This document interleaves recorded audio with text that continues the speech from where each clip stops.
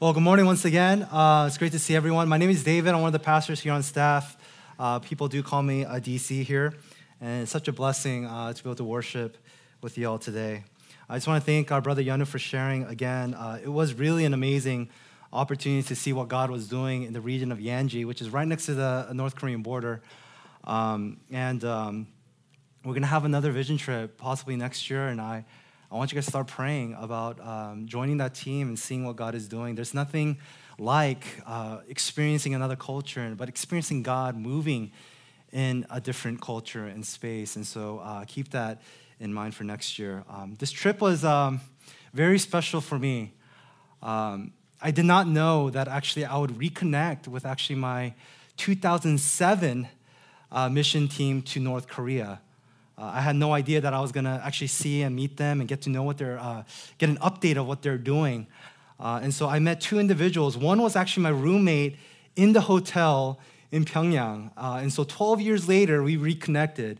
And so it was kind of a bizarre experience for me. But as we're meeting with one of my ex-team members, she showed the 2007 mission video to our team. And to be honest, I cringed so bad at what I looked like 12 years ago. But not only that, my team collectively gasped as they saw me, my 24-year-old self, and a lot of them actually laughed. And it hurt me that they were laughing so much. And one actually pointed out like my eyebrows, like for some reason extra bushy, like back then. And she asked me, I'm not gonna say her name, she asked me, do you pluck your eyebrows? And I'm like, no, I don't pluck my eyebrows. My face just grew into my eyebrows. But another team member's like, oh my gosh, why did Jane say yes to that? How could she say yes to that? And I don't blame him. I don't blame him for saying that because I was literally 40 pounds lighter. And, because I came back from actually a previous mission trip, so I lost a bunch of weight. But I look so different in 2007 and now. And so when people kind of talk about me and how they explain me is they split my life this way. Before Jane and after Jane, right? So you have the before Jane DC and you have the after Jane DC, because after I married Jane, a lot of things changed in my life. One of those things being just kind of fashion, my hair, the way that I groom myself is different, but also my character changed a lot, being a husband for the first time. Right? Significant relationships and experiences shape and form who we are. Right? We all are shaped and formed by different people or different experiences. So for a lot of us, that's marriage. Marriage changes who we are. Maybe you're a first-time parent, and that changes who you are. It might be a mentor relationship, a close friend, or it might be an experience like getting your first job or a mission trip that changes and transforms us. For the past few weeks, we've been looking at the life of Moses. Our focus has been on him. And in our passage, we're going to see a turning point in Moses' life. And now Moses' life is just crazy. So we're going to continue the roller coaster of Moses' life. But he was born at a time where the king of Egypt said we had to kill off all the sons, right? The Hebrew boys that are born. And so he made this command that they are all to be thrown in the Nile River. Moses' parents decides to hide him for 3 months until they couldn't hide him any longer. And his mother ended up putting him in a basket and laid him among the reeds in the river. And what happened was Pharaoh's daughter found him. And so he was raised in the palace. He was raised in royalty, different from his brothers and sisters that were enslaved. But as he grew as a man, at the age of 40, he saw one of his Hebrew brothers being beaten by his slave master. And what does he decide to do? He goes to defend him. He strikes the slave master and he murders him. Now he's a fugitive. He runs away from his comfort. He runs away from his palace, and he finds himself in Midian. And he meets Jethro, a Midian priest. And he gives him a daughter to marry, Zipporah. And now we see him as a stand-in shepherd. Right? He's watching after the sheep of Jethro, his father-in-law. And not to mention, nothing has changed as far as slavery goes for his people. They are still enslaved. But what we get in last week's passage at the end of chapter 2 is a shift in the narrative. Not only are we going to see a shift in Moses' life, we're going to see a shift in the history of Israel. We're told that God hears the cries of his people. Now, from the cries, God remembers his covenant with his people. And that is where we're going to pick up. Exodus chapter 3, verses 1 through 15. Let's give our full attention to the reading of God's word. Now Moses was keeping the flock of his father-in-law Jethro, the priest of Midian, and he led his flock to the west side of the wilderness and came to Horeb, the mountain of God. And the angel of the Lord appeared to him in a flame of fire out of the midst of a bush. He looked, and behold, the bush was burning, yet it was not consumed. And Moses said, I will turn aside to see this great sight, why the bush is not burned. When the Lord saw that he turned aside to see, God called to him out of the bush, Moses, Moses. And he said, Here I am. Then he said, Do not come near, take your sandals off your feet, for the place on which you are standing is holy ground. And he said, I am the God of your father, the God of Abraham, the God of Isaac, and the God of Jacob. And Moses hid his face, for he was afraid to look at God. Then the Lord said, I have surely seen the affliction of my people who are in Egypt, and I've heard their cry because of their taskmasters.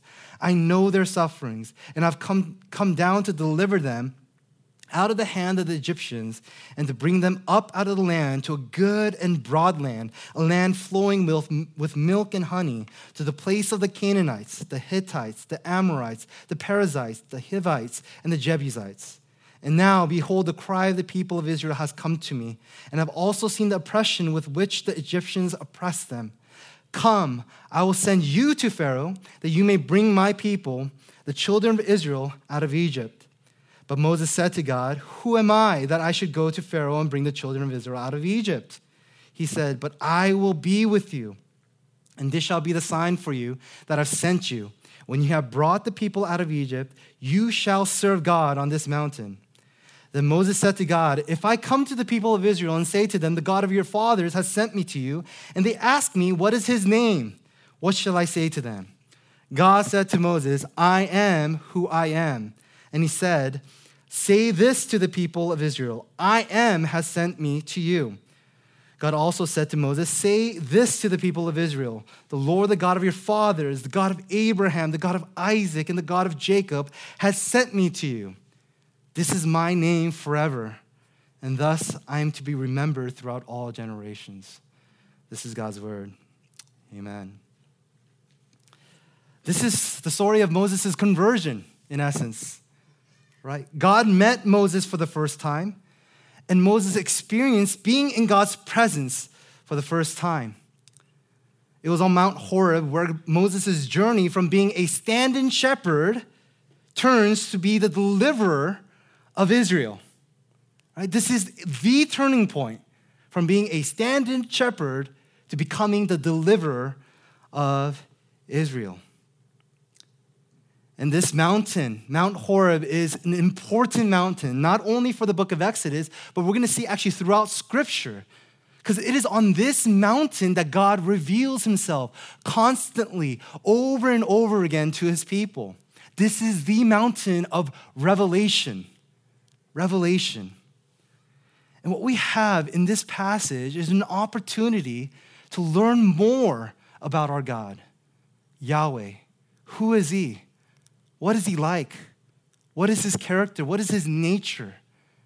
And so we have this rich theological encounter, right, to study. And so I'm so excited to get into this with you guys. There's two questions I want to ask and answer. What has God revealed about himself to Moses? And what is God wanting to reveal about himself to us today? And the second is, how then should we respond to this revelation? So what is the revelation and how should we respond? So first, what has God revealed? The first thing that we learn about God in this meeting is that God approaches the unapproachable. Verse 2, and the angel of the Lord appeared to him in a flame of fire out of the midst of a bush. He looked, and behold, the bush was burning, yet it was not consumed. Such an interesting way to reveal himself, isn't it? Fire seems like the medium of choice in which God reveals himself to his people. The time that Abraham actually encounters God, when he's going to stamp, right, and mark his covenant with Abraham, how does God show up? He shows up as a fiery cauldron, a pot with fire in it. And what he does, he passes through the animals that were sacrificed in half, cut in half, saying that I will stay true to my covenant that I make with you. I'm going to bless you so that you're going to be a blessing. He shows up in a fiery pot. Here, God shows up in a flaming bush. Right? Here in Sunland, we're all too familiar with fires, unfortunately. Right? 2 years ago, the hills outside were on flames, right? And afterwards, it's charred. Everything is burned. And for weeks on end, this place smelled, it was like a campfire, right? But here we see a bush on fire, but it is not being consumed. Now, if I walked out and the hills were on fire, but nothing was burning, I would freak out. I would say, God is here, right? And I'll be in a panic. And that's exactly what happens with Moses. But to make it clear that it was actually God, we are told that the angel of the Lord came up out of the flames. Now, this phrase, angel of the Lord, is very important. We're going to see it again and again in the Old Testament. Now, we can't misunderstand this. This is not an angel representing God. This is angel of Yahweh. This is God fully present with Moses at this time through this angel. Right? We see the same angel of the Lord with Shadrach, Meshach, and Abednego in the fiery furnace, protecting them. Some say that this was a pre-incarnate Jesus. Now, we can't know for sure, but what's clear here is that God is showing up. He is fully present with Moses at this time. Now, the question is, why with fire? Why an angel? Right? Both these are symbolic of God's holiness. God's holiness. Now, what does it mean to be holy? Very simple. A simple definition of holiness is separateness. God is unique. He is distinct. He stands apart from created things. He's altogether wholly different in character and nature. Right? When we watch new shows, we always have something to compare it with. When we try new foods, we have things to compare it with, right? So when we watch a new show, we're like, oh yeah, it's like The Office. Or it's kind of like a combination of The Walking Dead and Game of Thrones. We can say those things, right? When we try different foods, we say, oh, it's like In-N-Out. Or it tastes like chicken, like everything tastes like chicken, right? But with God, we don't have that ability because there's nothing that can compare to God's holiness. God is pure, perfect, and pure in every way. His justice is holy. His love is holy. His grace and mercy is holy. Even his wrath is a holy wrath. We can't compare him to anything. And so if this is true, right, that God is this holy, then unholy creatures like you and me, we have no hope of approaching God. Rather, God has to approach us. He has to make the first move. But he does it in a way where he veils himself, right? Because if we're going to experience God, right, we can't experience the raw holiness of God because it would consume us. It would destroy us.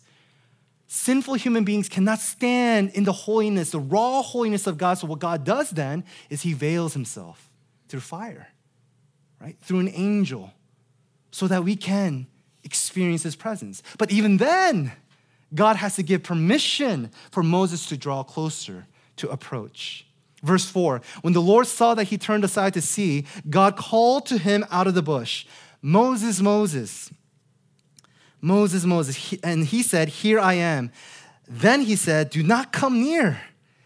Take your sandals off your feet, for the place on which you are standing is holy ground. Don't come any closer. What's amazing here is God makes the first move. God is the one who actually drew Moses to himself through the burning bush. God is the one who calls out to Moses first by name, and he invites Moses to approach him. This is the amazing grace of God. But before taking a step closer, Moses is told to take off his sandals, which was a sign of respect and reverence in this culture. You can't just come as you are. You got to take off your sandals. God is holy. He is unapproachable. But by his grace, he approaches Moses first, and he approaches us first. We have no hope. As sinners, we have no hope to approaching God. We have to do some serious religious maneuvering in order to think that I can approach God. And what do I mean by religious maneuvering? I mean, either we have to exaggerate our holiness, thinking we are better than we actually are, or we have to dilute God's holiness to think that I can approach him. And we do this all the time. Right? We do it all the time. We exaggerate our goodness. That's self-delusion. Right? And we dilute God's holiness. This culture dilutes God's holiness all the time. What is that called? That's called heresy. It is a false God. And we do it all the time, right? When we have a good week, right? We did extra good this week. Oh, it's a good Sunday. It's a good Sunday to go to church, right? I've been a good boy. I've been a good girl. So you know what? I'm fit to be in God's presence. Or we buy into the culture's fabrication of God, that he is tolerant, that he accepts anything and anyone. Right? So we accept that, and so what happens then when we accept that God? We presume that God would want us. We're being presumptuous. Neither our relative goodness or a caricature of God can get us into God's presence. Because God is perfect in holiness. He is perfectly pure. So then what would be his requirement for us to be in his presence? Perfection. Perfection. That is why we have no hope to approach him. That is why God, out of love, he approaches us first. And that is what he does with Moses. He approaches the unapproachable. The second truth that is revealed about God regarding himself is that he doesn't change. He doesn't change. Verse 6, and he said, I am the God of your father, the God of Abraham, the God of Isaac, and the God of Jacob. And Moses hid his face, for he was afraid to look at God. And so God repeats this actually again and again in this chapter, in the next chapter. The God of Abraham, the God of Isaac, the God of Jacob. What is God doing here? God is reminding Moses of his unchanging faithfulness to his predecessors. Abraham, Isaac, and Jacob. Now the journey that God took them on. The life that they lived. Just really quick recap. Abraham left everything by faith when God told him to leave. When God said, I'm going to bless you so that you're going to be a blessing. Do you know how long he waited before he saw the fulfillment of that promise? He waited 25 years before he got his son Isaac. At the age of 100, but yet God followed through. Isaac was nearly sacrificed by his father. What happened then? God provided, faithfully provided, remembering his covenant. He provided a thorn. He provided a ram stuck in the thorns, right? Making provision to continue this promise. Isaac was God was faithful to Isaac at that time. Jacob, the liar, the deceiver, held on to God's promise. He wrestled with God. He was crippled by God. But yet God blessed him. So with all the variety of trials and obstacles of Abraham, Isaac, and Jacob, right, what they share in common is God's undying faithfulness in keeping his covenant with them. God, unlike us, isn't subjected to change. He stays the same yesterday, today, and forever, and he keeps his promises. He keeps his word. He will not disappoint. And it was God's own covenant that moved him, right, to rescue his people from slavery. And so what God is telling Moses right here at this time, he's saying, as I was with them, I am too with you now. I will not fail you. Look at the past. Look at history. I have been faithful, and I'll be faithful to you. The third revelation that we see in this encounter is that God redeems for his glory. Redemption is for God's glory. Verse 7, then the Lord said, I have surely seen the affliction of my people who are in Egypt, and I've heard their cry because of the taskmasters. I know their sufferings, and I've come down to deliver them out of the hand of the Egyptians and to bring them up out of the land to a good and broad land, a land flowing with milk and honey, to the place of the Canaanites, the Hittites, the Amorites, the Perizzites, the Hivites, and the Jebusites. See, redemption is twofold. It's two-part redemption. He redeems Israel from slavery out of Egypt to a land, a broad land flowing with milk and honey. Redemption is twofold. Verse 12, he says, but I will be with you, and this shall be the sign for you that I've sent you. When you have brought the people out of Egypt, you shall serve God on this mountain. See, the ultimate goal of redemption is worship. Worship. The ultimate goal of redemption is a worship of God, knowing him, serving him, enjoying him. See, redemption doesn't find its ultimate fulfillment in my freedom, my autonomy, and my liberty. No, actually, right? God redeems us to experience fellowship and communion with him.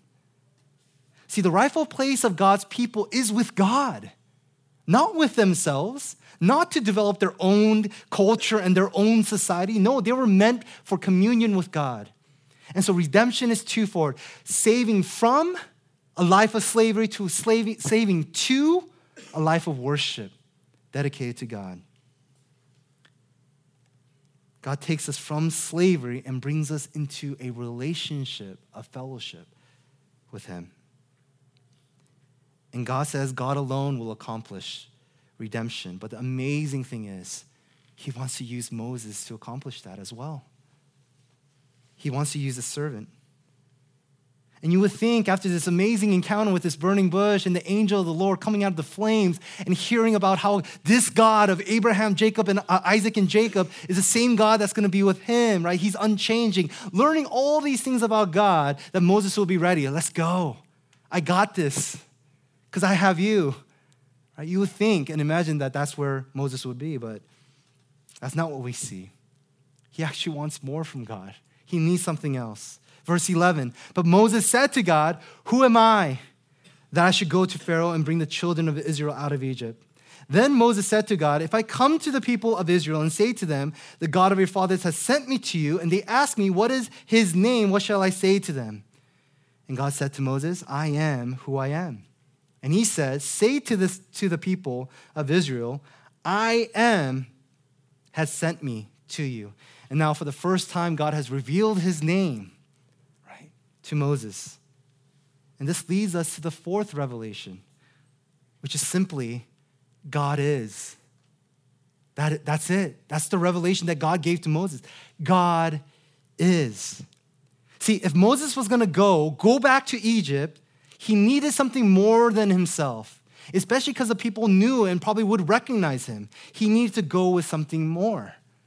And that is why he asked God for his name, just in case that the people might misunderstand him for representing a different God.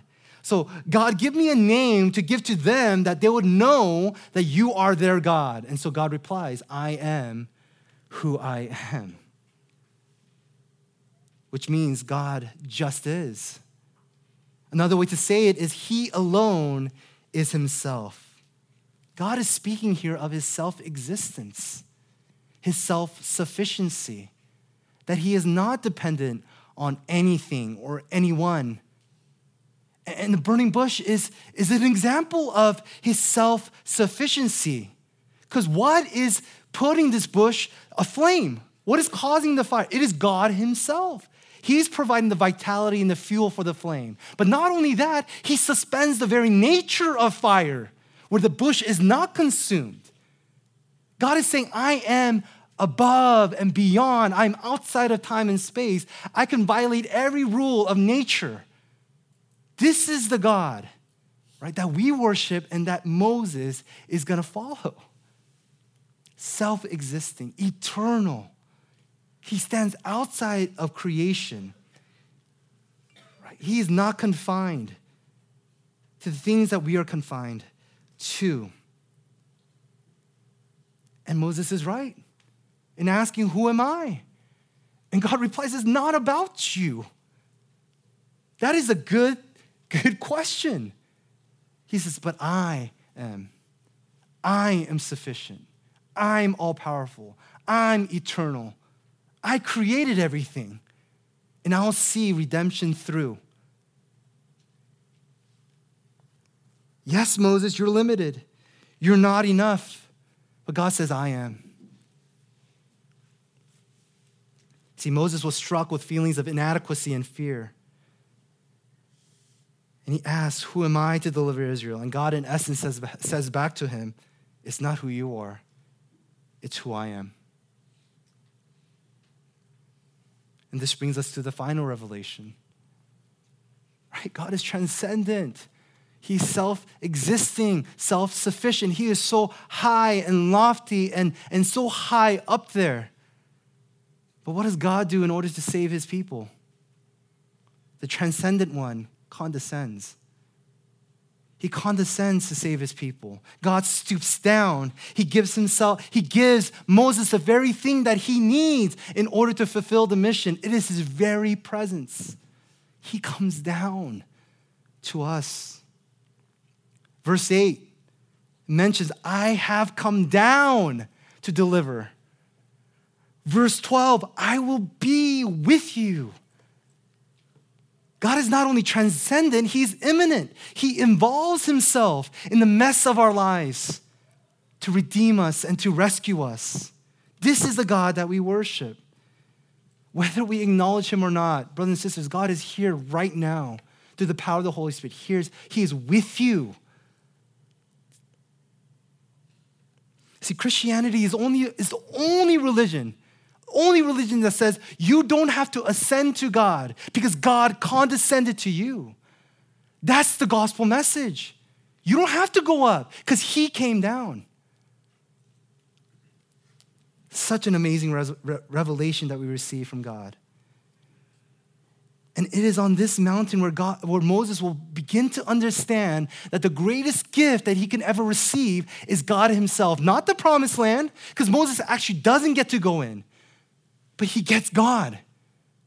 And he realizes, and in his entire journey now is going to be fully realizing that this is the greatest gift. This is the blessing.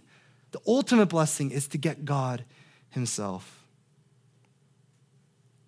Right, this is such an amazing encounter that Moses has with God. Such amazing revelation that we're learning. But if we take a closer look at this encounter, what we have here is just a foreshadow, a preview of an even more greater revelation that we have in the Gospels, is it not? See, as God's presence was made known to Moses through a burning bush and angel, God's ultimate presence was made known through Jesus Christ. God became flesh. God's glory was veiled in human flesh in a form that you and I, we can understand, we can comprehend, we can talk to, we can converse to, that we can experience relationship with. Such a profound way to reveal himself through a man. God became man.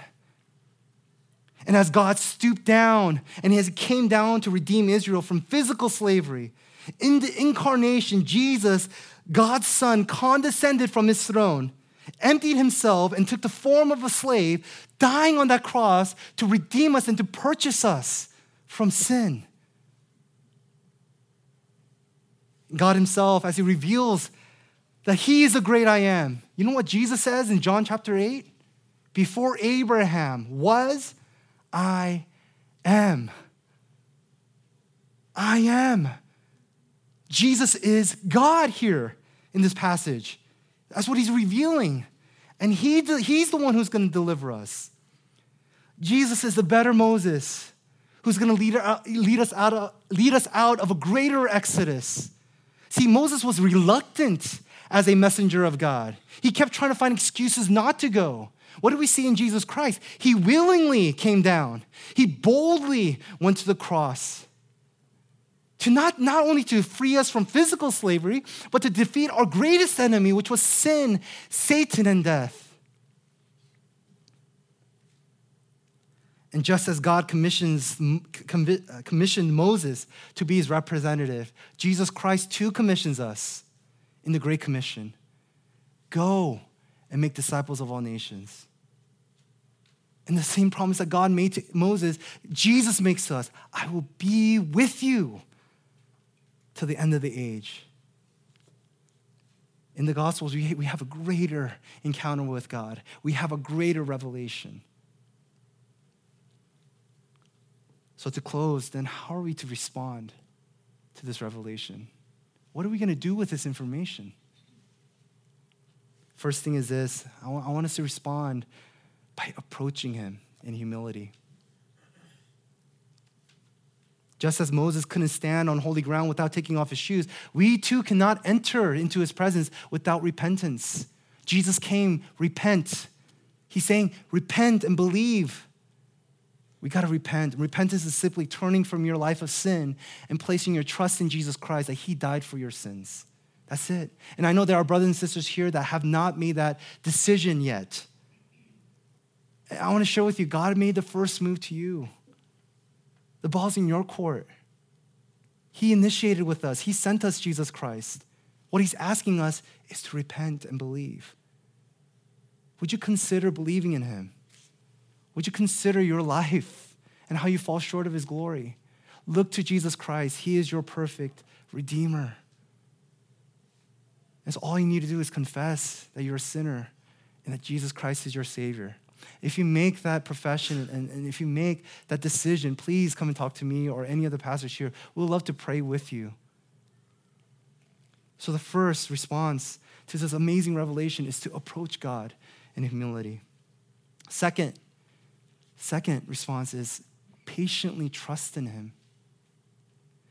When Moses murdered this Egyptian slave master, do you know how old he was? He was 40. Do you know how old he was when he went back to Egypt to deliver the people out of slavery? He was 80. Do the math. 40 years living in the wilderness, watching after someone else's sheep, not even his own sheep. Like in anyone's world, right? We look at Moses and we're like, that's a demotion. That's a failure. What is he doing for 40 years? Can you imagine waking up every day, dealing with these dumb animals day in and day out? For 40 years? Routine, ordinary tasks? That's like a nightmare for millennials, right? But unbeknownst to Moses, God was doing something in those 40 years. He was training and disciplining Moses for a greater task that he had in mind. He was going to literally herd millions of Hebrews, like Hebrew men and women and children, out of Egypt. These dumb, complaining, ignorant people, he's going to have to deal with them for 40 years in the wilderness. This is not by accident. God's not wasting his time.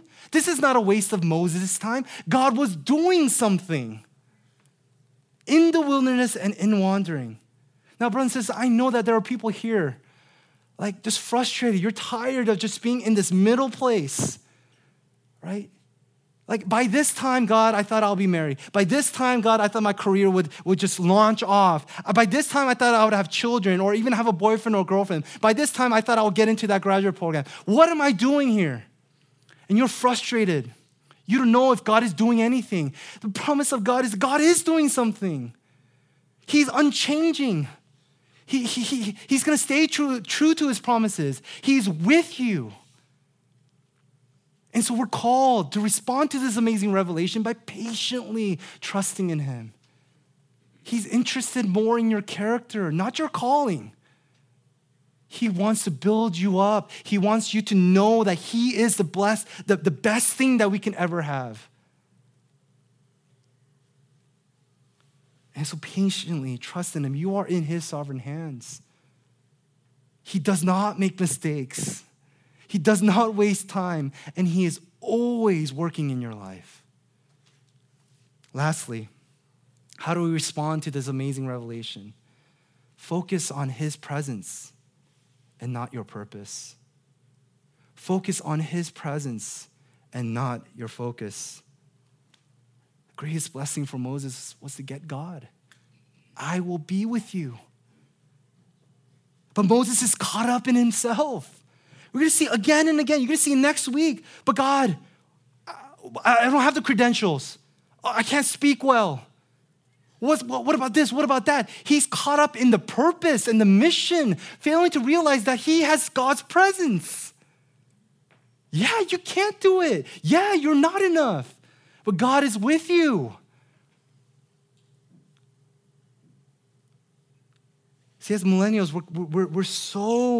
we're banking on having a purpose and being significant. That is what we want. But God wants us to know that we have the best thing, and that is himself. What good is purpose and significance? What good is it if we don't have God's presence? Think about it.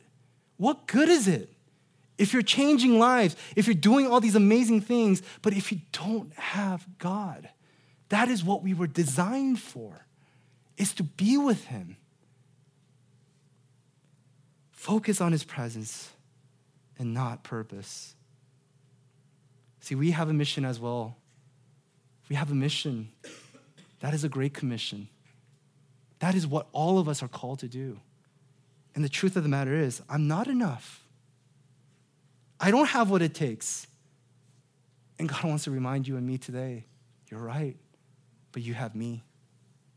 And that's enough. Brothers and sisters, I want to encourage us. Pursue his presence.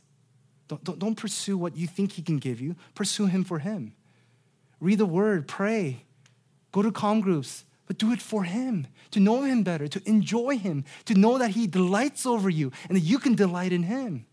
Brothers and sisters, we can glorify God by being satisfied. We can most glorify him by being satisfied in him.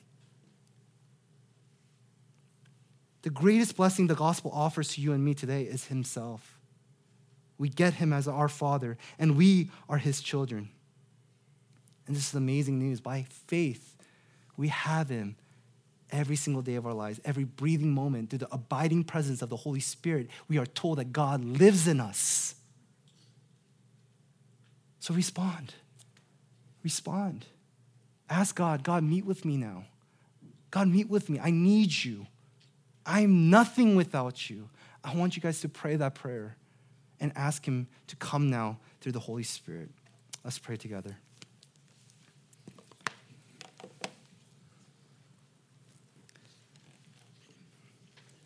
God, I confess that I focus on myself too much. God, I want my life to mean something. I want to do something, to prove something. And I forget, Lord, that I have you, the greatest gift of all. Thank you so much for coming down, for stooping, for condescending and approaching us who are unapproachable.